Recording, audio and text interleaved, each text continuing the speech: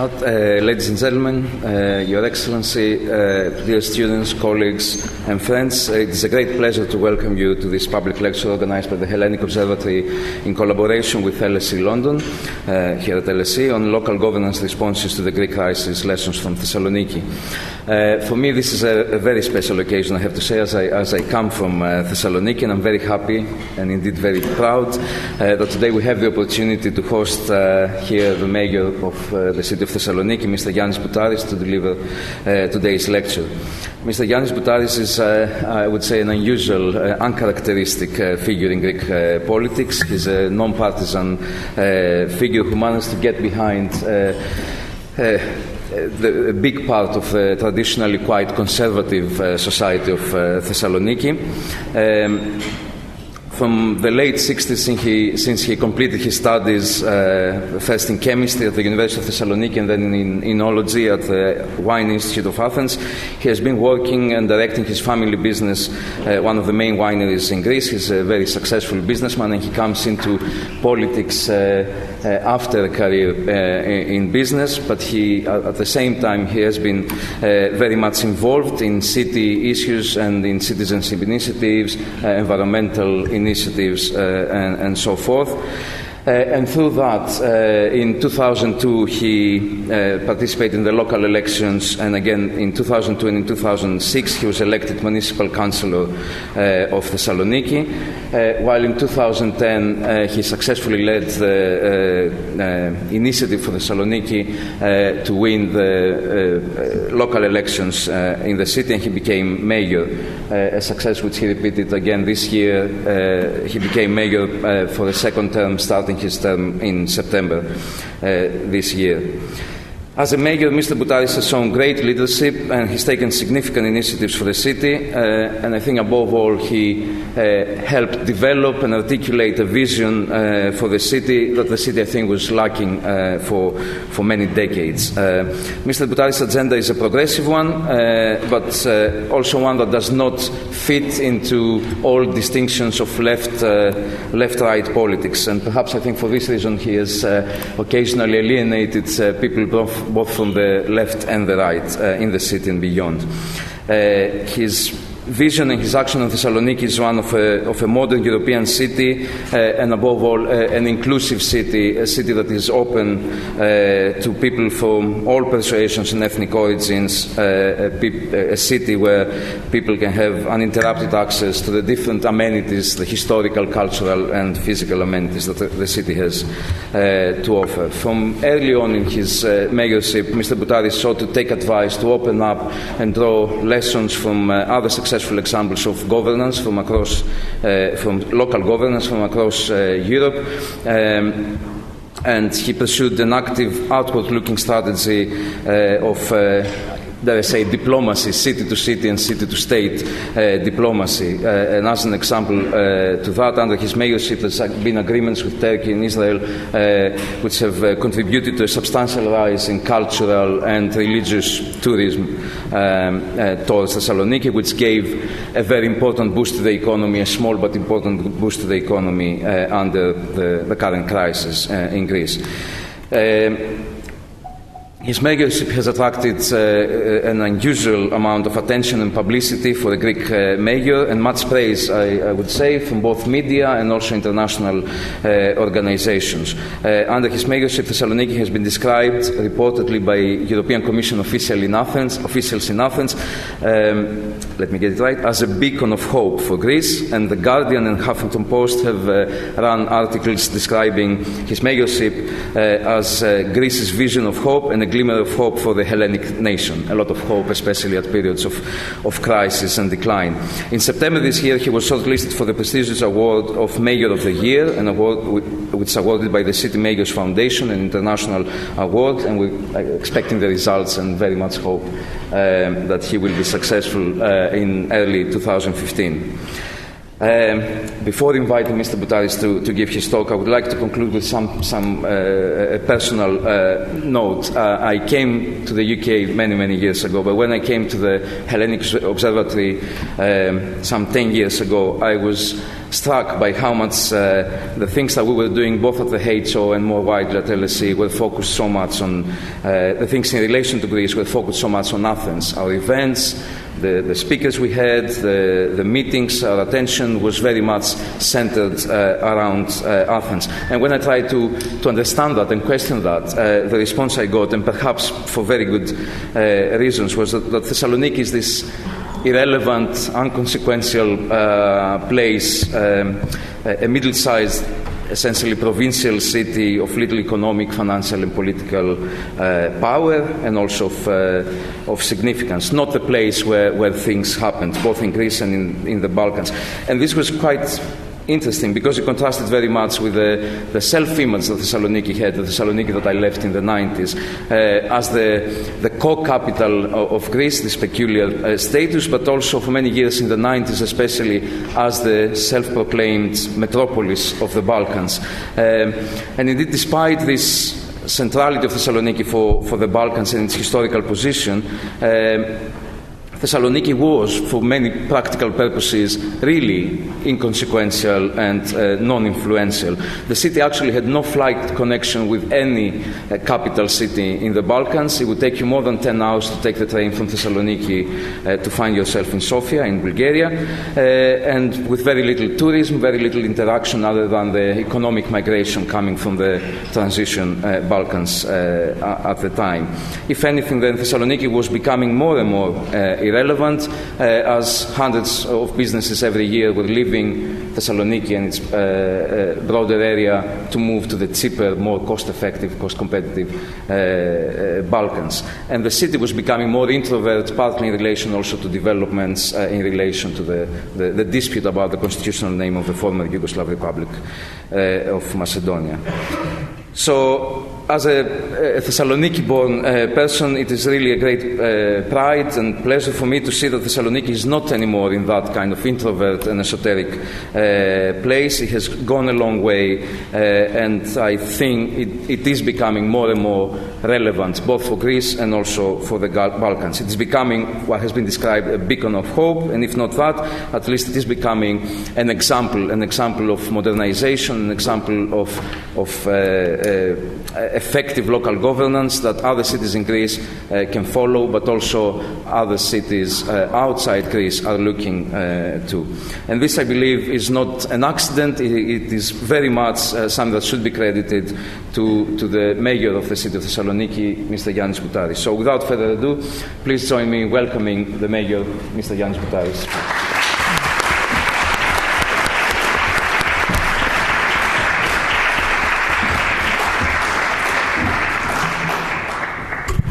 Good afternoon. Thank you very much, Vasily. Before getting into my subject, I have to say to you that I spoke today afternoon with my son, my elder son, who is a graduate from LSE. So I got an affiliation with LSE. Then I have to say thank you to Mr. Kostas Gramenos, who is the president of the first English-speaking university in Greece, the International University of Saloniki. So thank you. Gentlemen, ladies and gentlemen, I'm honored to be at the LSE. I'm honored to be among many promising young people and distinguished academics. Let me state briefly what I have done as mayor of Saloniki and what I believe the Greek state should have done the last years. As you all know, Greece is going through an excruciating financial crisis. Under these conditions, it is obvious that there is a shortage of money, and in addition, in our country there is an obvious lack of common sense combined with a remarkable state rigidity. That means that if someone wants to get things done, he has to be very flexible and innovative. We spent some time in advance to our election thinking on the comparative advantages of our city. Thessaloniki, apart from being a beautiful city of almost 1 million, built along the sea and surrounded by pine forest, it has a great history. It is a history that was never really highlighted in all its aspects. Reasons of honesty combined with the city's unique multicultural heritage led us to talk extensively about its people and their amazing past. Until the Second World War, Thessaloniki hosted one of the most vibrant and lively Jewish communities in Europe. Instead of hiding this, as it was done in the past, We underline its presence and its valuable contribution to our identity. We apologize on behalf of the city and its previous administrations for not doing this earlier. The almost complete eradication of the city's Jewish heritage has deprived Thessaloniki of its soul, of the most progressive and productive part of its middle class. It would have been certainly a much better city if it wasn't because of the German fascist brutality which caused the Holocaust. Similarly, we accepted the Ottoman past of the city, for which we dare to say that we are not ashamed of. We are definitely the first administration not seeing it in a hostile manner. In addition, we stress the fact that in our city lived since his childhood Kemal Atatürk. He is, as you know probably, the most prominent figure and founder of the modern Turkish Republic. And we are lucky to host his house in Thessaloniki, which turned out to be a good museum now. We combined our above-mentioned initiatives with an active diplomacy of the cities, bypassing state rigidity and managing to attract thousands of visitors from all neighborhood states. Apart from Turkey and Israel, we also stressed our city's special bond with the Slavic countries. Cyril and Methodius, these two, the founders of the Cyrillic alphabet, were both from Thessaloniki. To highlight this, we dedicate 2013 to these prominent figures of Christianity, inviting Slavs and others to participate in the events we organized. 2013 was the year, was the anniversary of 1,150 years since they started from Saloniki all the tour to the Slavic countries. The opening up of the city was not yet completed when we made it more hospitable and attractive to a large number of foreigners. We also made it more tolerant to difference, be it different ethnic, religious or sexual preferences. We opened existing mosques and other suitable places for prayer, and we hosted several events marking the city's new view on tolerance. And this applies both for the visitors as well as for its permanent residents. We collaborate on a daily basis with the minorities of the city. In addition, we welcomed and we actively assisted the initiatives of Thessaloniki's gay community to organize events like the Gay Pride.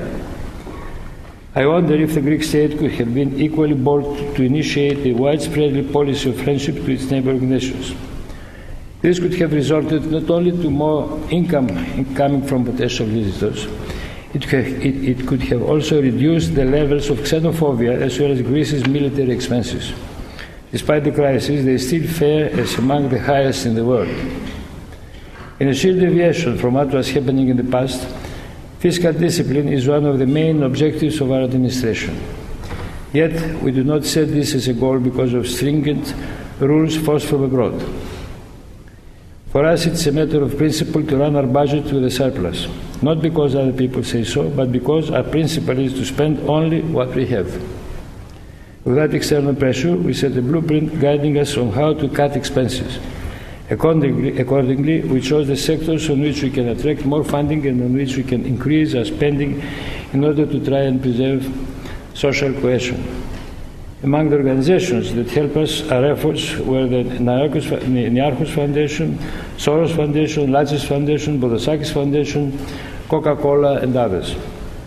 Contrary to this, the Greek state has no real alternative to the proposals coming from the Troika on how to generate growth and reduce expenses. The latter, instead of pushing for a more productive and healthy economy, they proved deficient. The Troika still seems to know the reality of Greece as much as most of the tourists visiting the Acropolis. How else can someone explain the fact that Greece's economy has collapsed during the last 5 years by losing 1/3 of its gross national product? This is why the Troika's estimations of the Greek economy proved wrong almost every trimester since they came to salvage the country. And on administrational issues, we initiated a deep structural change which again had to follow common sense. We reduced the number of administrational departments and appointed 2 general managers. By the way, the Greek state is still blocking the appointment of a 3rd manager who would help us on financial issues. One did not to be a genius in order to realize that these major differences between Greece and the rest of the developed world is the lack of a reliable bureaucratic state mechanism. The basic Weberian rules about the process of recruiting, organizing and running an efficient bureaucracy were applied in the rest of other Western world many decades ago. Yet in Greece, we are still hesitant to liberate the administration from the rule of the politicians. In our municipality, we try to separate the political from the administrational functions as much as we could possibly do. It is not easy since we are all embedded in a culture which resists the separation between politics and administration. In the Greek state as a whole, this is the most important reform which is desperately needed. Unfortunately, in reality, it has not yet advanced much. The current system of a strikingly unreliable administration tends to reproduce itself. And this is clearly the responsibility of both the Greek government as well as of the European Union, since it has not touched upon this during the last 34 years. A 5-year-old kid is more or less familiar with the inefficiency of the Greek state. It appears that the European Union, despite managing funds, resources and loans given to Greece during the last decades, it had never realized the situation. This is hard for me to believe unless Tsipras' book on the omnipresence of stupidity is more accurate than I previously thought. I dare to say that reforms and changes are not enough in the case of the Greek state. We need to revamp the state and its mentality almost from scratch. A new political culture needs to emerge in order to host a genuine separation of powers within the state. Like this, a real change of attitude of the Greek public institutions can gradually reveal itself.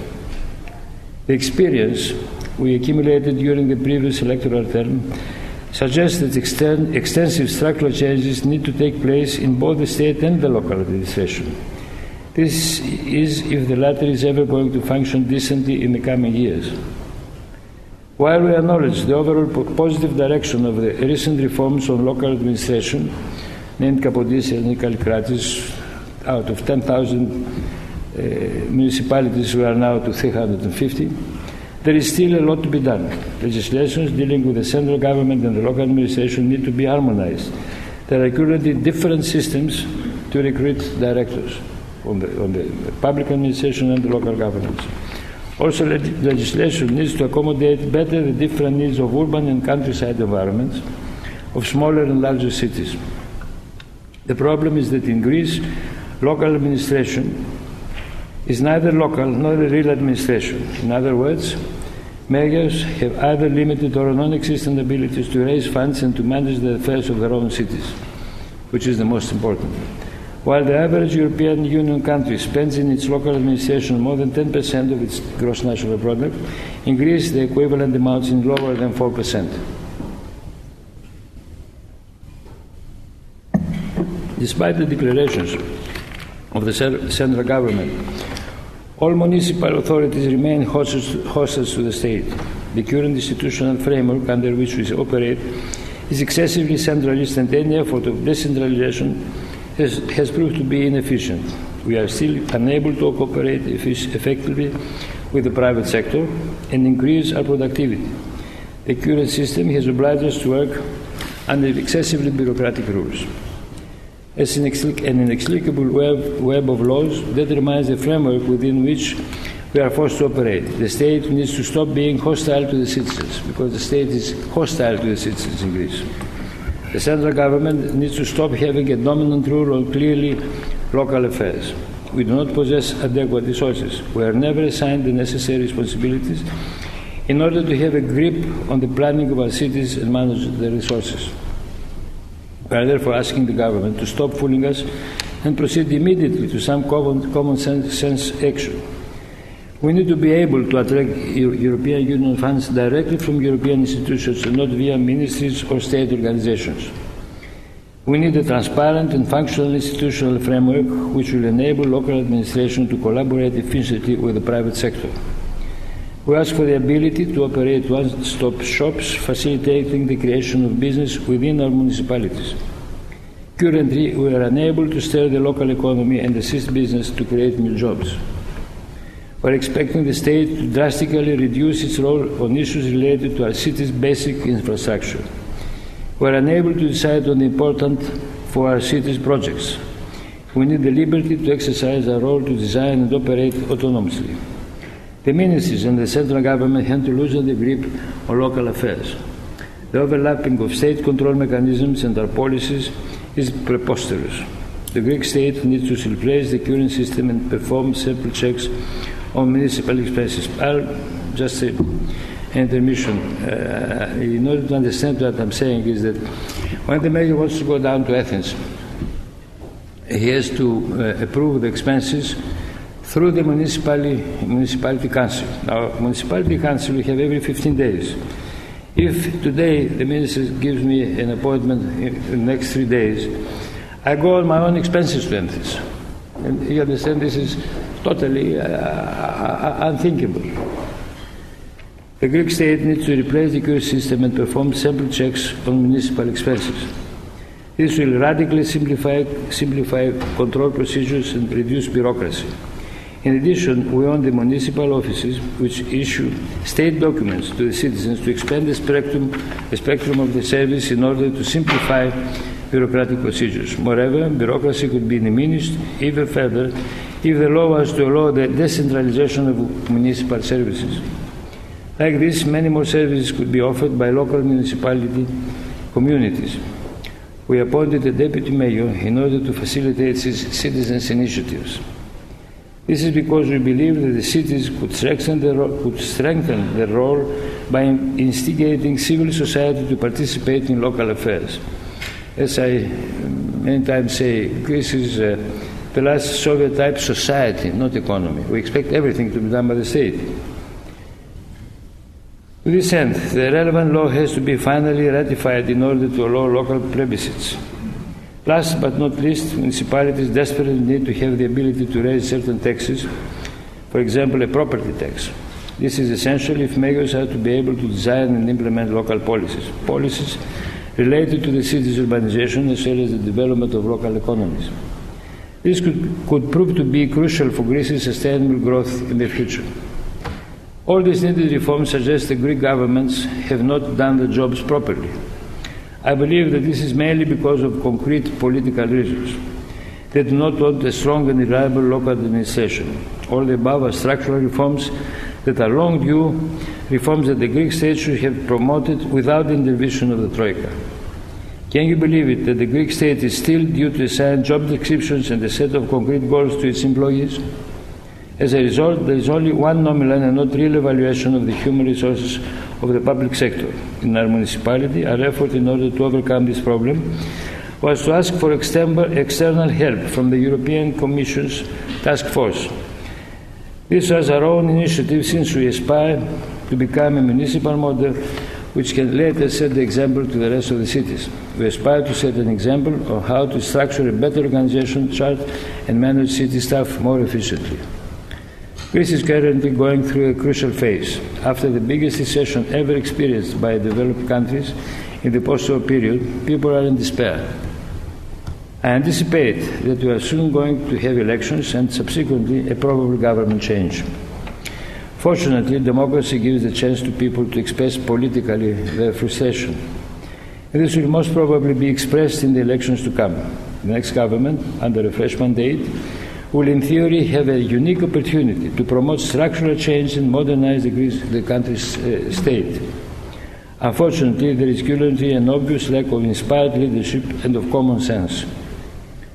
What I wish is that political parties, particularly the two major ones, will eventually agree on things they should both desire to implement, by managing to form a united front on certain fundamental issues like the state's modernization. They will negotiate from a better position in the country's future. However, the situation is a bit more complex. I'm afraid that the formation of a common front will prove to be no more than a wishful thinking. It is unknown how the populist fractions of the two big parties will react to the formation of a solid government, which will bring faster prosperity to the country. Such supposedly radical voices, hesitant to agree on the formation of extended political coalition, are, in my view, extremely conservative. The populist view that a party by itself can drag Greece out of its current stalemate is completely irrational. The view to resort to excessive public spending in order to revive the prosperity of the past is not only surreal, it also ignores the current balance of power in our continent. Another threat for the country's future could come from political opportunism. In order to distribute wealth, You need to create favorable conditions in order to produce it. Unfortunately, there are too many Greek politicians suggesting that sustainable growth can come without radical reforms, but in some magic way. While this view cuts across much of the political spectrum, it can prove to be a prominent danger. What Greece desperately needs is radical transformation of its states, which can in turn bring change to its political culture. If we do not realize the necessity to implement widespread change to the way we think and operate, we are doomed to suffer more than we did in the recent past. Political instability could prove to be an undermining factor for the admirable effort of the vast majority of the Greeks to restore their country. Successive elections in this crucial period could prove detrimental to Greece's future. What I would like to state clearly is that all of us who can exercise an influence on Greece's public opinion, we have an obligation to act in order to preserve Greece's stability and prosperity. This can only be attained within the Eurozone and the European Union. In the unfortunate event that things will go astray, we should all unite and protect the people's well-being from irresponsible political maneuvering. Greece cannot afford to waste more time and consume itself in endless and irrational political conflict. I'll do whatever I can in my power to avert this. If we manage to pass the dire straits of the immediate future, I am hopeful that our country will enter a phase of creative reform and sustainable growth.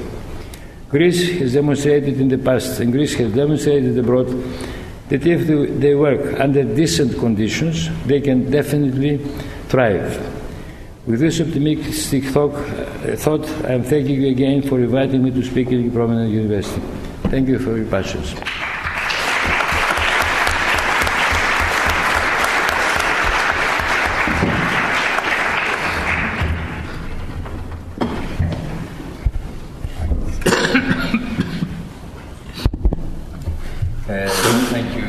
Thank you, Mayor.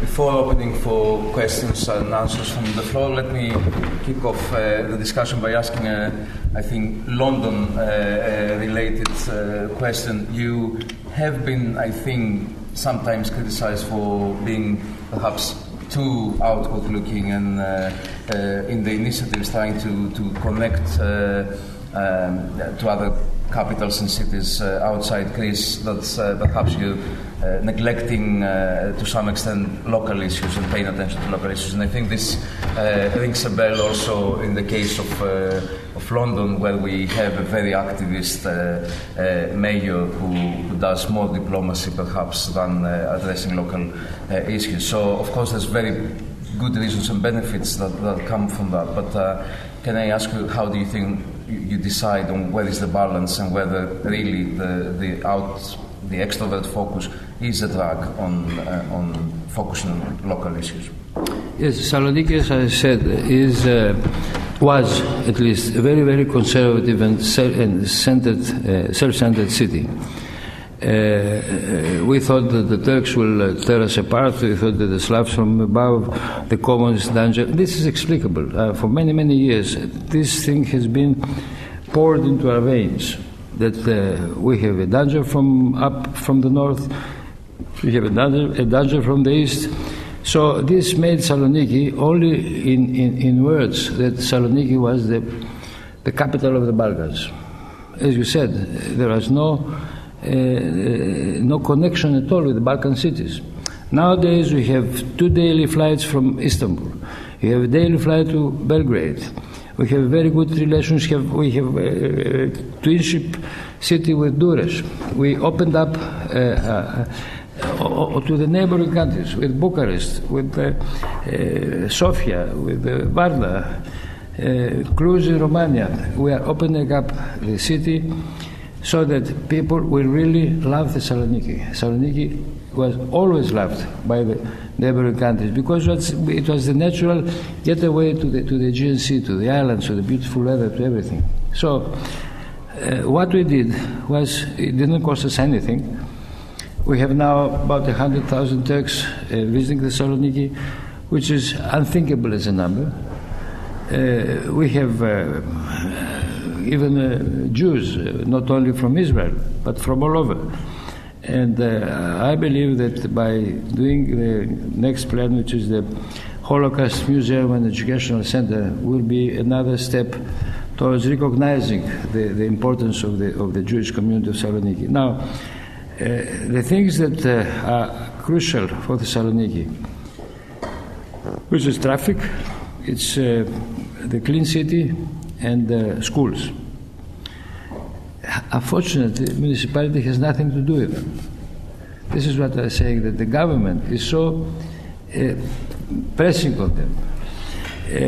When we took over, we had 10 municipality cars which were working. Now that meant that the city was always full of garbage, and after certain movements we got 50 remade cars, and after 3.5 years, it's only about a month ago that we signed an agreement after all the procedures needed, and there will be 120, another new 120 cars for the cleaning of the city will be delivered starting February. Now, if you need 3.5 years to get all the procedures in order to get the new cars, a thing that could be done, I wouldn't say in 1 year, in 2 years. We had to pass through all the corridors of the ministries to get signatures from 3 ministries. But you can't believe this procedure. It's undescribable. But these two things, the state decided that we had 170 city policemen who were for the traffic and for the use of common space, public space. Now, one morning, the government decided that they will they weren't needed. They were not needed. The municipality police was not needed. So, after a year, we have a house. Saloniki, on traffic, the traffic system of Saloniki is a total house. We have double parked cars, triple parked cars, nobody cares, bus lanes, nobody cares, and the problem is that we cannot have any control on it. So I cannot find a solution. I said to the ministers, come and you find a solution. I cannot find a solution. You cannot imply any kind of law unless you have the way to control it. As soon as I don't have the way to control it, period. That's finished. House. So you want to live with it? Okay, we'll live with it. I cannot do anything. So you see, the one thing we did was we tried to open up the city, not only for the visitors to come, but this changed the mentality of the people too. Now, people understood that the Turks who come in Greece, they are well off, they want to spend money, they are like you and me, they are not different animals. Huh? And this is working.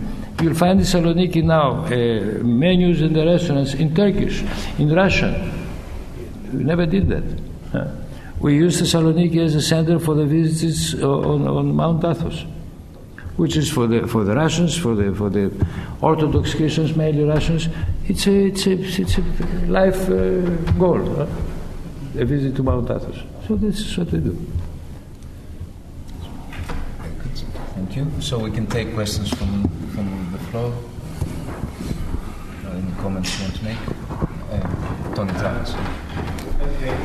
Wait for the microphone. And if possible, just introduce quickly yourselves. I'm Tony Travers from the LSE, from LSE London. The way you've talked about the city within Greece, I think would resonate with many city leaders and mayors in many countries, not only in Europe but in North America as well. To the extent that the Brookings Institution, Bruce Katz, and others have written, certainly of America, that federal government has failed, really, and that the city and the city region are the best hope of good government that's left. And I think a number of people in Britain might also go along with an analysis not dissimilar to that. And you're saying something similar, I think, that in the sense that unless national politicians can recognise this, which of course involves them handing over power to lower tiers, to city government and city and other types of subnational government. But of course, they are exactly the last people to understand that, because they have, in their power elites, the very control they've all tried to get for all their lives. So can you see any way of, as it were, convincing national politicians that it's in their own best interest to give you more power and other cities in Greece, and indeed, therefore, other cities elsewhere in Europe and North America? I'll tell you one thing. There is a directive of the European Union giving authorities to regions and municipalities. Now, if the European Union decides that this is the only way to get out of any kind of crisis, then it's not an easy thing. You don't deliver easily power. The central government does not deliver easily power, and the politicians who are involved in the central government, they don't want it. They simply don't want it. And don't forget one other thing, that in Greece we have another fault, that the ministers are elected. They are appointed by the Prime Minister, but they are elected. It's a total mistake, by my opinion. They should not be people who have a political, let's say, ambition. They should be not exactly technocrats, but they should not be in a position where all their deeds are influenced by what the voters will say. I think that sometimes we have to neglect what the voters say. Next question.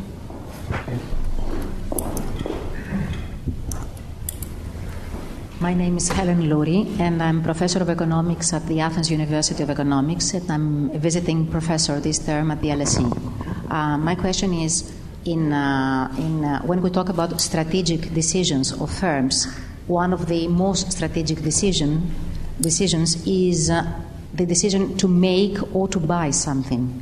So to make it yourself, the product or the service, or to outsource it.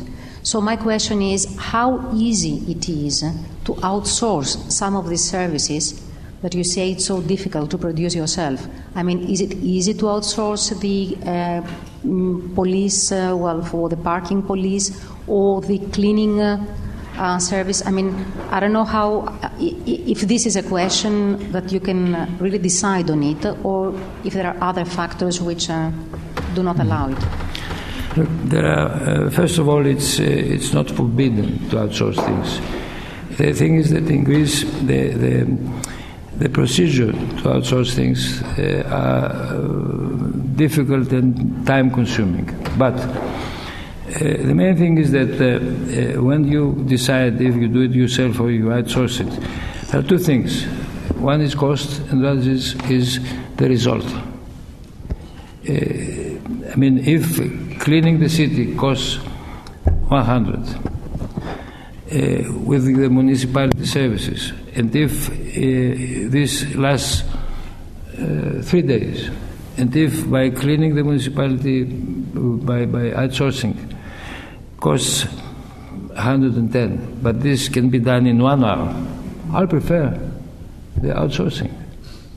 You understand what I mean? It's not only a matter of cost when you decide if you outsource it or if you do it yourself. Now, doing it yourself, what does it mean? It means that we have to hire people, to hire new employees, which is for the time being is forbidden in Greece. But anyway, if you hire new people, you get them involved in this system, which is magnetic.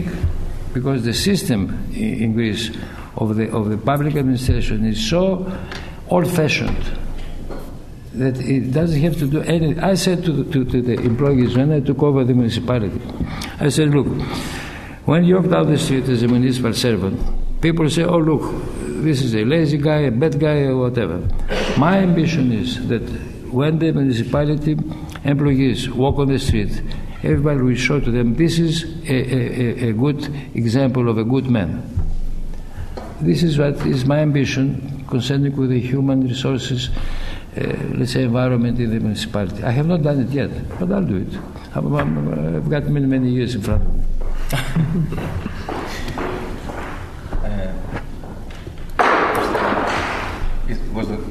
We'll take a question at the back.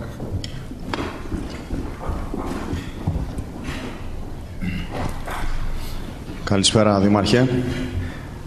My name is George Kalpias. I used to study in Aristotle University of Thessaloniki, at LSE afterwards, and now I live in London. I have two questions for you. The first question is about the port of Thessaloniki, which is, I think, it's a big asset. And I used to live in Thessaloniki. I think you should have a plan on that. And my second question is about the unemployment, which is a big problem in Thessaloniki. Unfortunately, there are so many young people at LSE with amazing skills, especially in administration. And I would like to ask if you have any plan on how you can attract these people. Thank you. Now, the port, when we took over, we went to Hamburg. And we asked for all kind of information from Hamburg, how they handle, they work with the port. First of all, the port of Hamburg belongs to the municipality of Hamburg, and this happens in most, if not all, European and world ports. They belong to the city. The port of Saloniki belongs to the state. And belongs to the state, and the state has given the authority of the whole manipulation of the port to a state company. Now, this state company gives 2% of the turnover to the state, not to the city. And not only that, the city has only one representative at the board of directors of this company. So whatever decision they take for the port, they don't ask us. They simply say, the same thing happens with the metro. The same thing happens with all the big infrastructure things that are done in Saloniki. They don't ask the municipality. So what we state now is that as soon as they decided to sell the stock of this company, we said that first of all, we want the ownership of the port. So it's a city which has to deal with anybody who is involved with the port. And I don't think we'll succeed it. I don't think that with the current political, let's say, authorities and with the current thing that everything is done by the state, I don't think that will, at least in my generation. Yeah. But I think that what we found out is that they sold, not exactly sold, they made an agreement selling things and things. This Chinese company, the COSCO, for the port of Piraeus. Now Piraeus had, in 2008, they had less than 1 million containers per year. They estimate that in 2016 this will be around 4 million. Now in 4 or 5 years' time, this is a huge growth. They estimate that Piraeus is going to be the biggest port of the Mediterranean in the coming 2-3 years. Now Saloniki is about to be sold. What we said is that we don't want to be sold to the Chinese. We have to exclude Chinese from the competition. And this is because if COSCO comes for the bid, they'll probably use the port of Saloniki on on their own things. What we want is a competitor to COSCO. We are much closer to the Balkan states, 500 kilometers. We have a good port.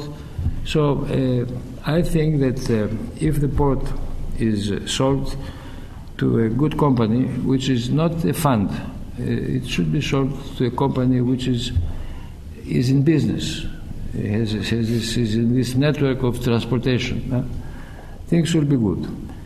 Now, unemployment, huge problem. I cannot answer it. One thing I can say is that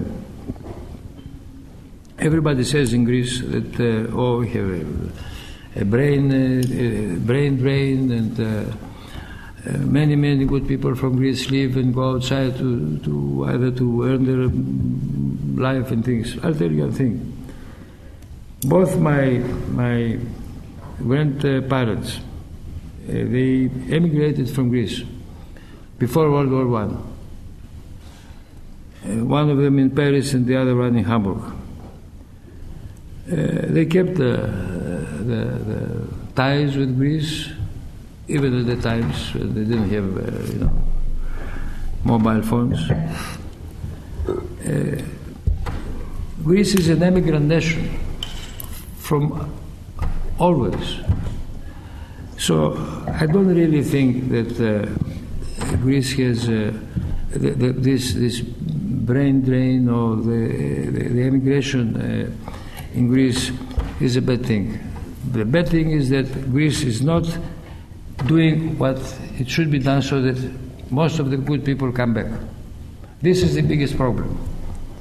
I am not against the immigration, because we were 2 weeks ago, we were in Australia for a visit, 30 years of twinship with Melbourne.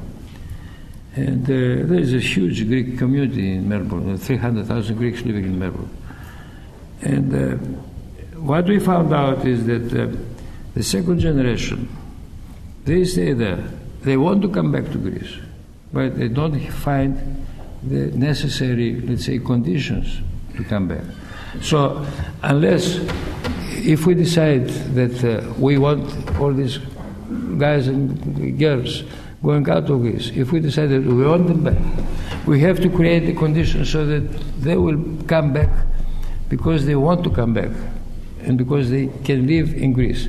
Otherwise, if a researcher in Greece gets paid 1,000 euros per month because this is what the law says, he will never come back with 1,000 euros if you can find 5,000 euros elsewhere.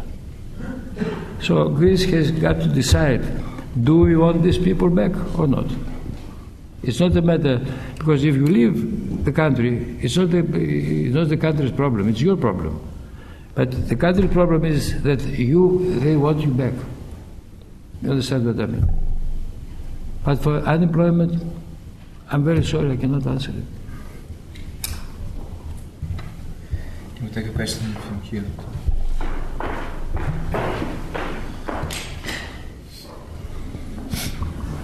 Hello there. My name is Kiri Georgie Cole. I'm just a member of the public, as they say.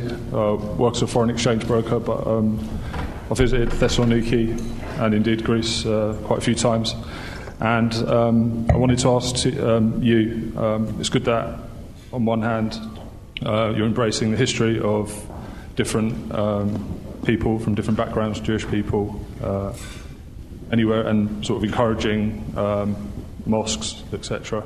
Are you doing anything to encourage a reciprocal thing from, say, Istanbul or Sofia in terms of having links with Thessaloniki and encouraging Greeks to be able to go to Turkey and learn about their history? And also, I wanted to ask a question about when encouraging, or just the way the European Union is with freedom of movement of people, when people are coming to Greece to live, not only to visit, are you encouraging them to learn about Greek history and also learn the Greek language so that at the same time as embracing other cultures, we're also maintaining and keeping the Greek nation strong and history strong as well? I'll tell you one thing. We have a very small Chinese community in Saloniki. I'll give you an example of how it is. And these are the normal Chinese. They fly all over the world. And their main job is to sell goods. So I said to them, look, all of them, they are gathered in a neighborhood. I said to them, look, we are going to beautify the neighborhood. So plant some trees, make it more beautiful. But what we want is to bring in not only shops which sell clothes and other things. We want you to bring your culture here. We want to have a Chinese restaurant. We want to have a Chinese bookstore or whatever, and decorate the neighborhood on your own way. We won't interfere. I think this gives to you an answer of how we work with the minorities. We have people from Senegal. There are not more than 1,000. They ask for places where they can wash. They are Muslims, but they are very, very peaceful Muslim sector. We gave them the municipalities. In the municipality, we give them places. Rooms where they can do their own beliefs. We think it's absolutely natural to do a thing like that. They curse us for that. The Bishop of Saloniki, he curses us for that. But we don't care.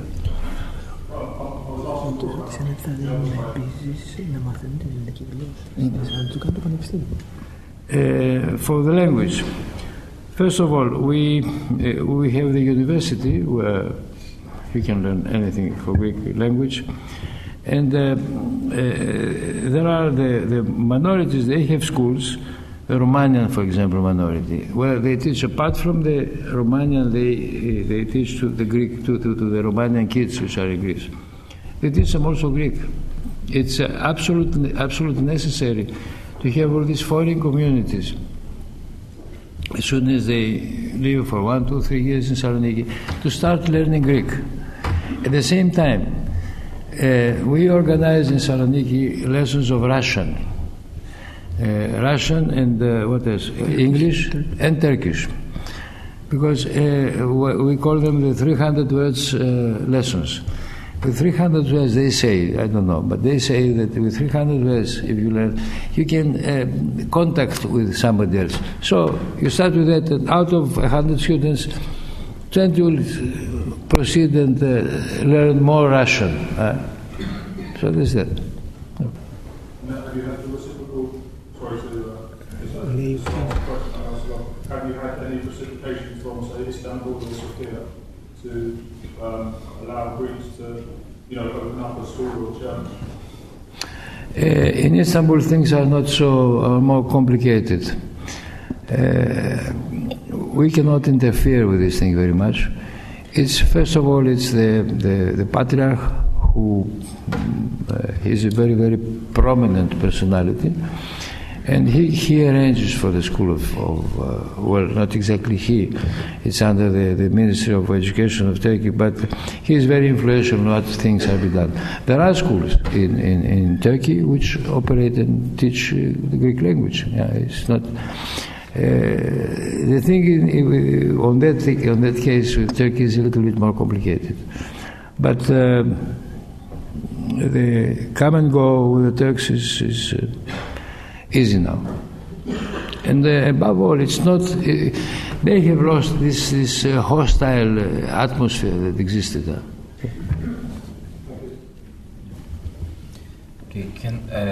Can I ask one quick question and then I'll open up again to the audience?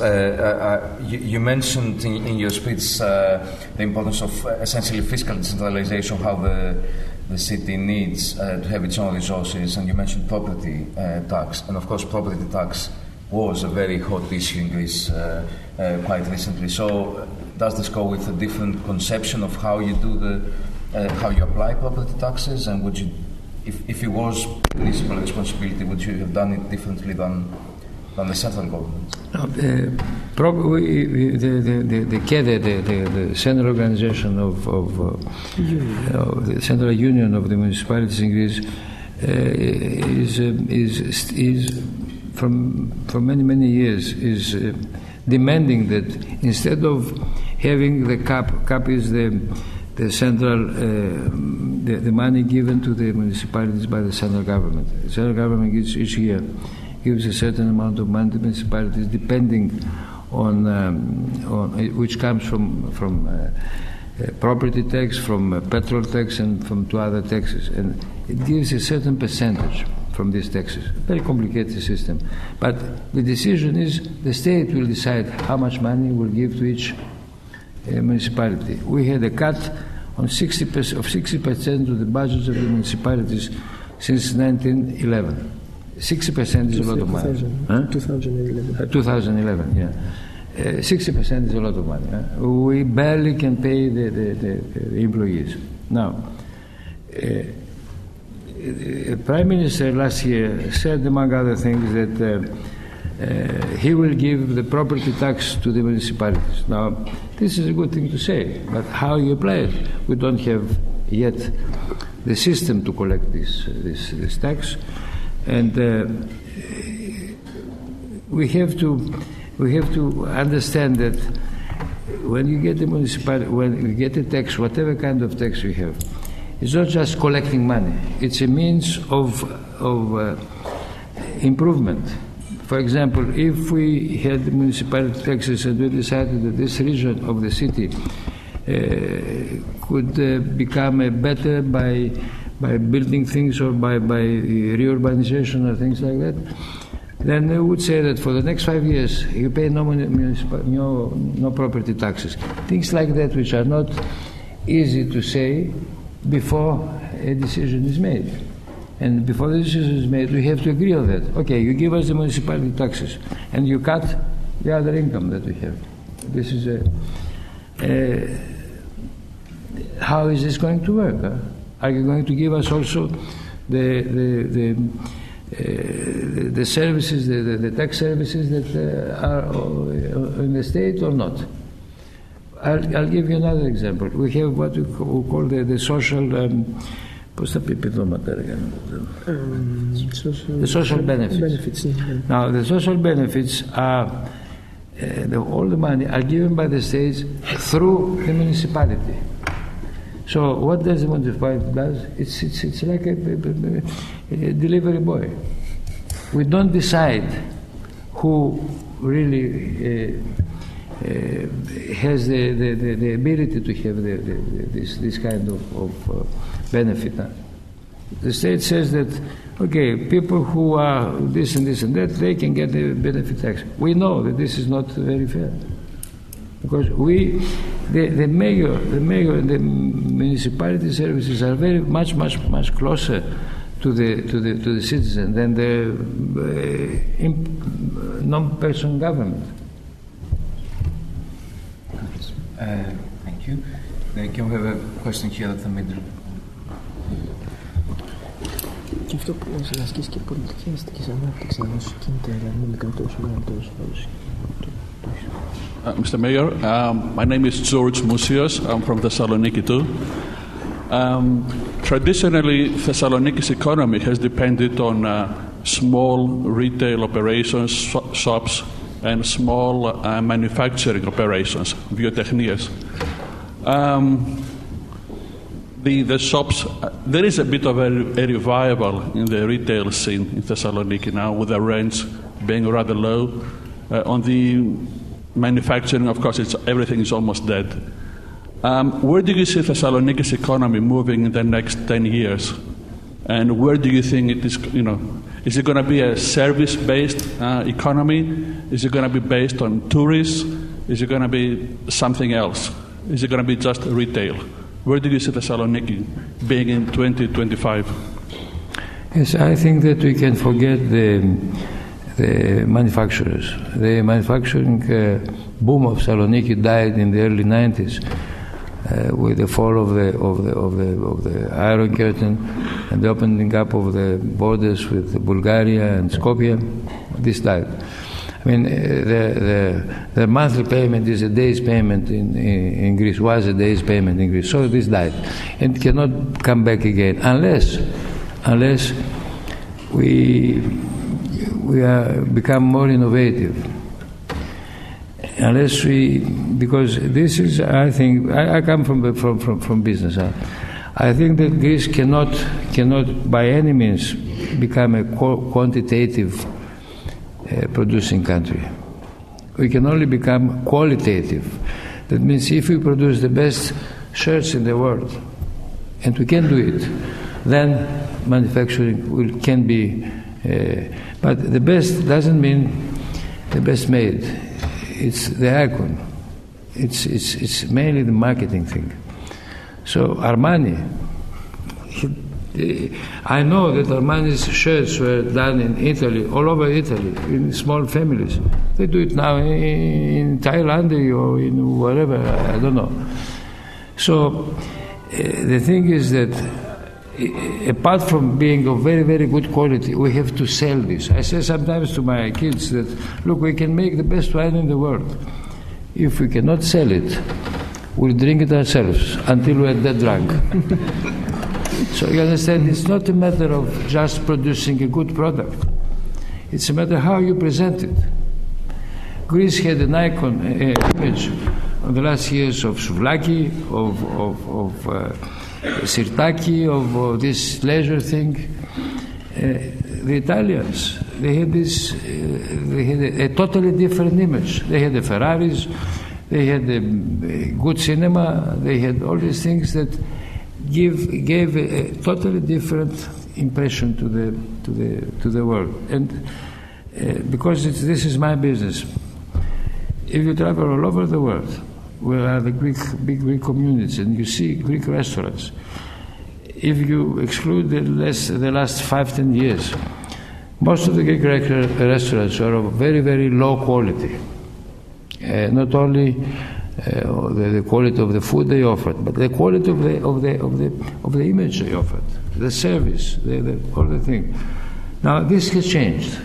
You go to New York, you go to London, you go to other big cities in the world, and you find very, very, very high quality Greek restaurants. This will definitely change, and this will definitely help in the changing of the image of Greece. But this is the main thing. Whatever you try to do, it's Greek, it's a second class for the time being. Can we do it first class?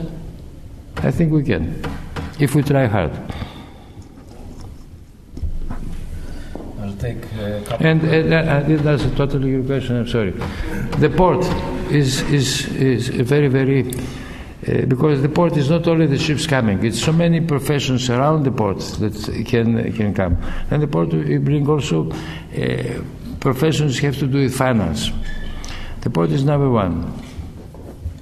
City break, a city which is the center of many, one of the strategic points of our future plan is that we have what we call the satellite cities. That is, you come to Saloniki for a city, for a visit, 2-3 days, weekend. The hotel must offer you, or the agent must offer you, how you spend your days. What do you do? Stroll around all day? We can offer. We have around us. We have Olympus. The Olympus mountain is the name most known, even more than Acropolis, and nobody can visit Olympus. Can you imagine that? So Olympus is 3/4 of an hour from Saloniki. I mean, you don't have to go up to the mountain, up to the top, huh? But you can, And then we have Vergina. Vergina is, if somebody goes to Vergina, you cannot breathe from the impression you get. You think that Philippos and the other Macedonians will come around and shake your hand. Huh? It's absolutely impressive. And you have in Nausa, you have the school of Aristoteles. They found the school of Aristoteles in Nausa. We can organize summer schools, we can organize whatever, half an hour from Saloniki. You understand that?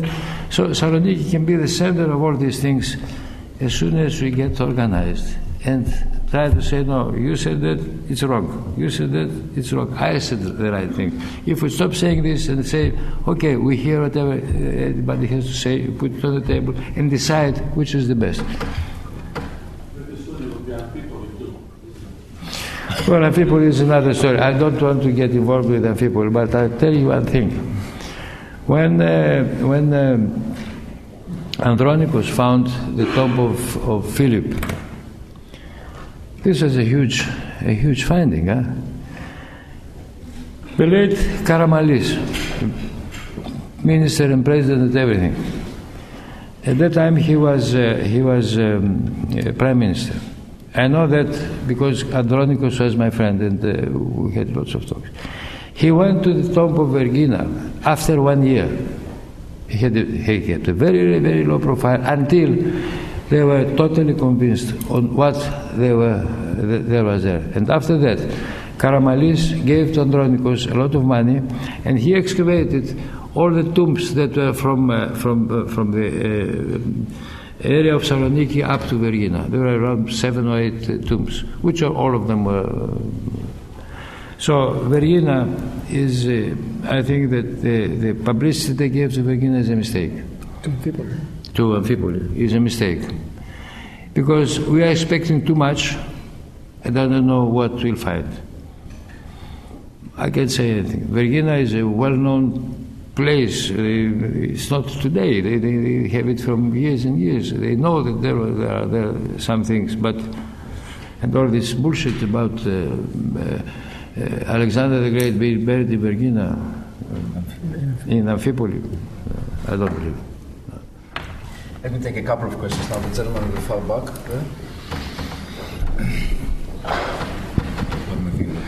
Hello, Mr. Mayor. My name is Adonis Papazachariou. I'm an LSE student. I listened to you really carefully, and I mentioned that you blamed the central government so many times during your speech that if I wasn't Greek, I would be sure that you were not supported by the so-called memorandum parties.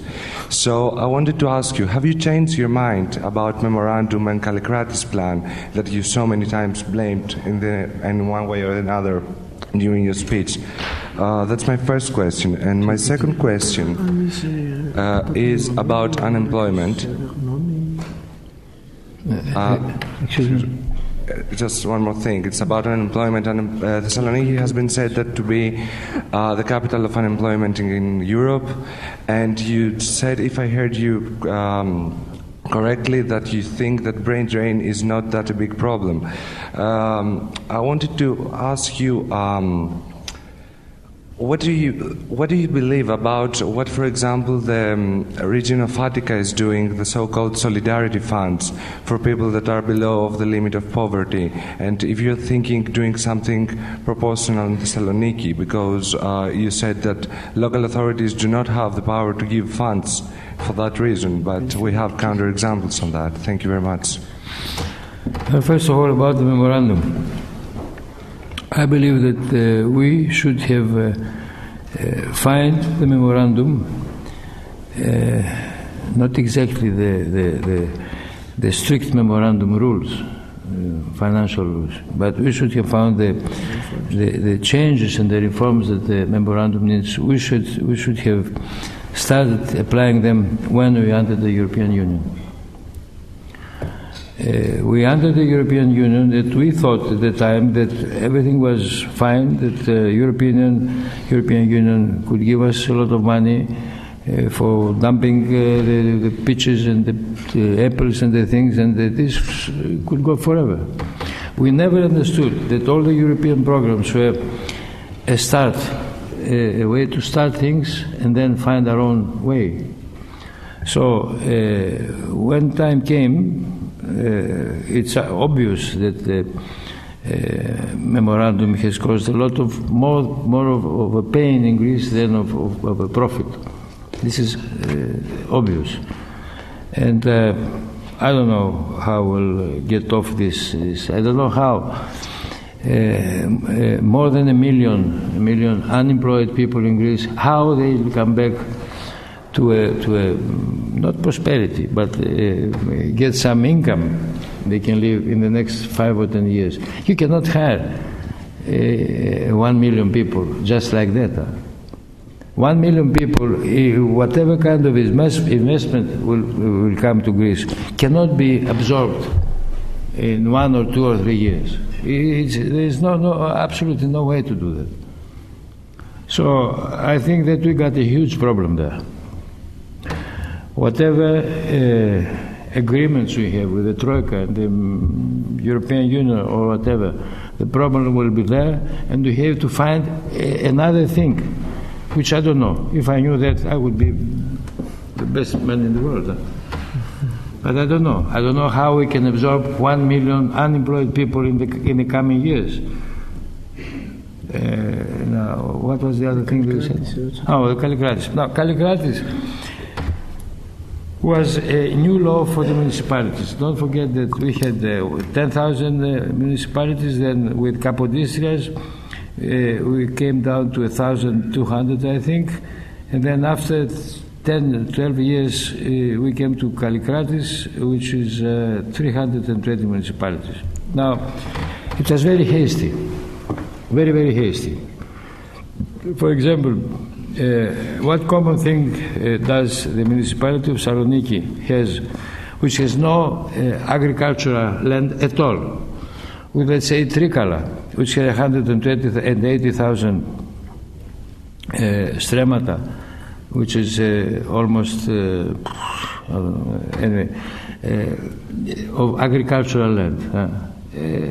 You cannot compare these things. We have to have different levels of municipalities, so that the laws concerning the employees of the municipalities should be the same. You cannot have different things. But how can you expect a municipality which have 35, let's say, employees, or 50 employees, or 100 employees, to be compared to the municipality of Saloniki, which has 3,500 employees? There's no way. Yeah? And how can you describe the cleaning system of Trikala, with around 45 villages in an area of a huge area, with the municipality of Saloniki, which it's very, very small and very concentrated? We have to improve Kallikratis. There are many things which are good, but there are many things which need reform. Well, I said to you, unemployment, I cannot answer the unemployment problem.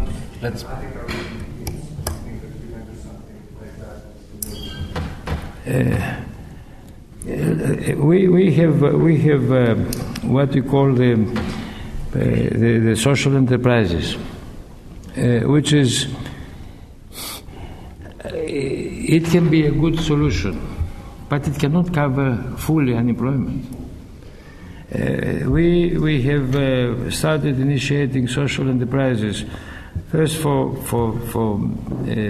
reused clothes or materials or anything, to make a new market of second-hand reused and things.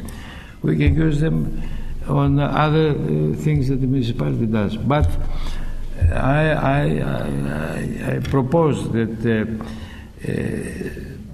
social enterprises can work the nurseries. It was not accepted. They shot me, because they said that nurseries is a totally municipal obligation.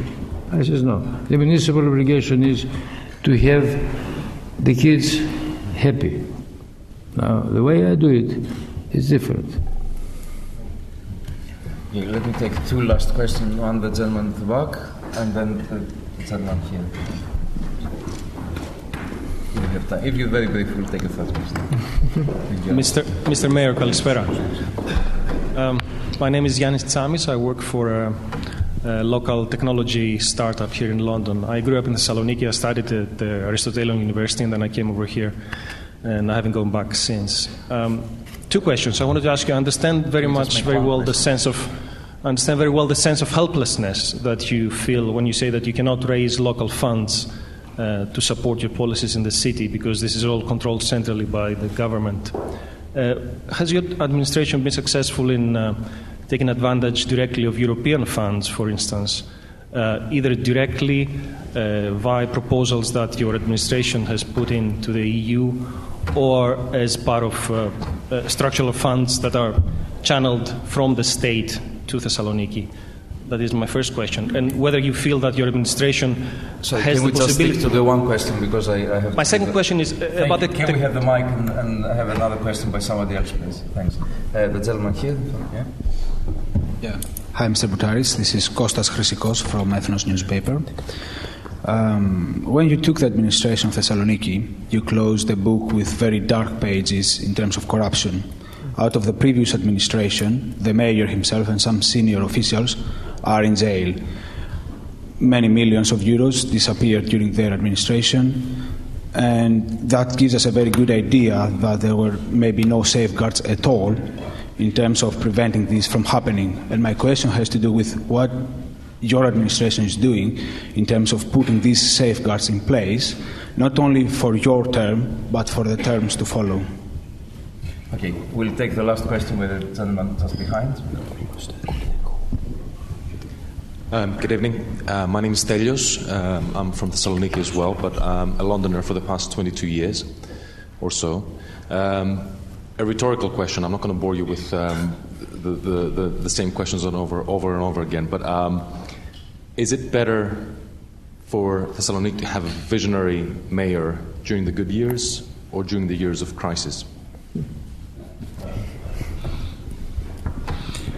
Well, let me answer that.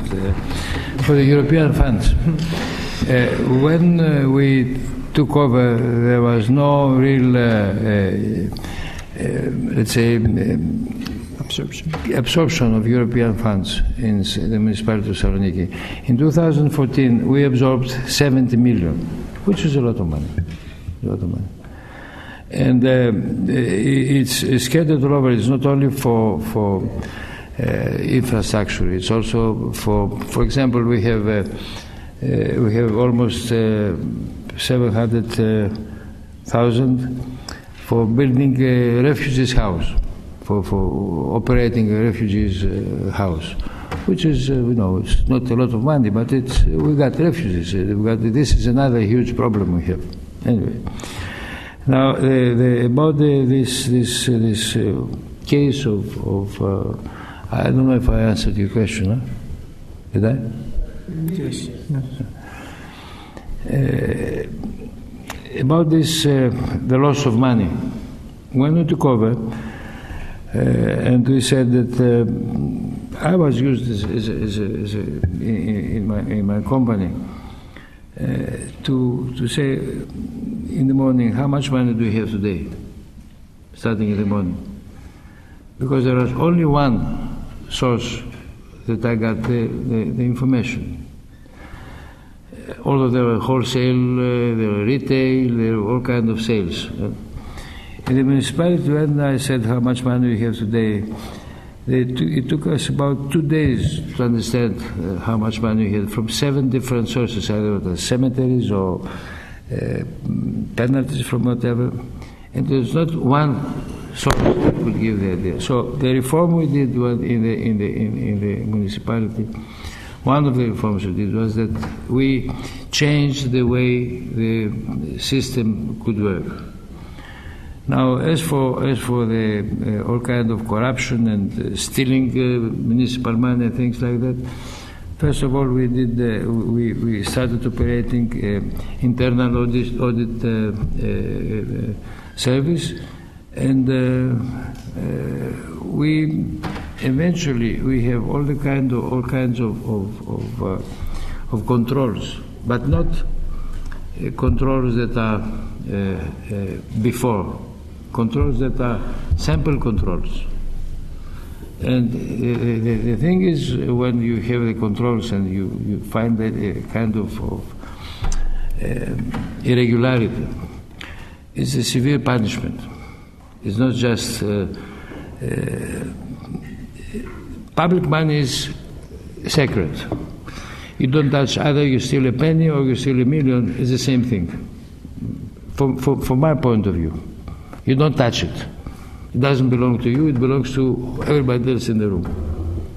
So it's sacred. You have to have, the employee must be very, very, very thoughtful before deciding to steal money. Because if he's caught, He's dead. Did you want to answer also the question about...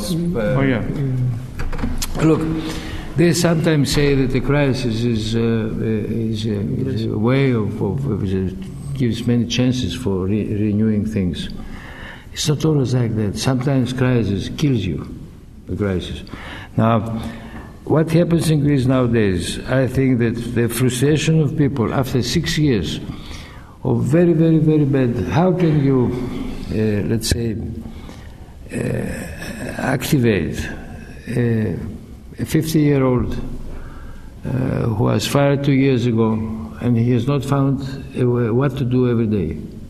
And his income has fallen down.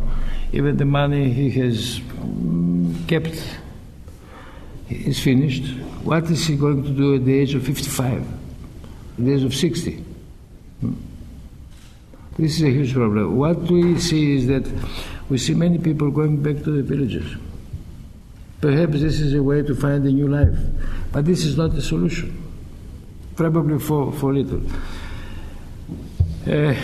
One thing I can say is that when you have a vision for doing something, and when you are dedicated to do something, crisis or no crisis, you have to do things. And if you do things, then things will definitely be better. If you don't do anything, nothing will happen. Thank you, Mayor. Before I ask you to join me in thanking the Mayor, we have a little tradition at the LSE to thank our distinguished speakers and for the contribution to our public debate. So may I take the opportunity to present you with the LSE seal. It's a little gift from, thank you. From our gift shop. I'll show that to my son. Yes, the cat. Okay, thank you.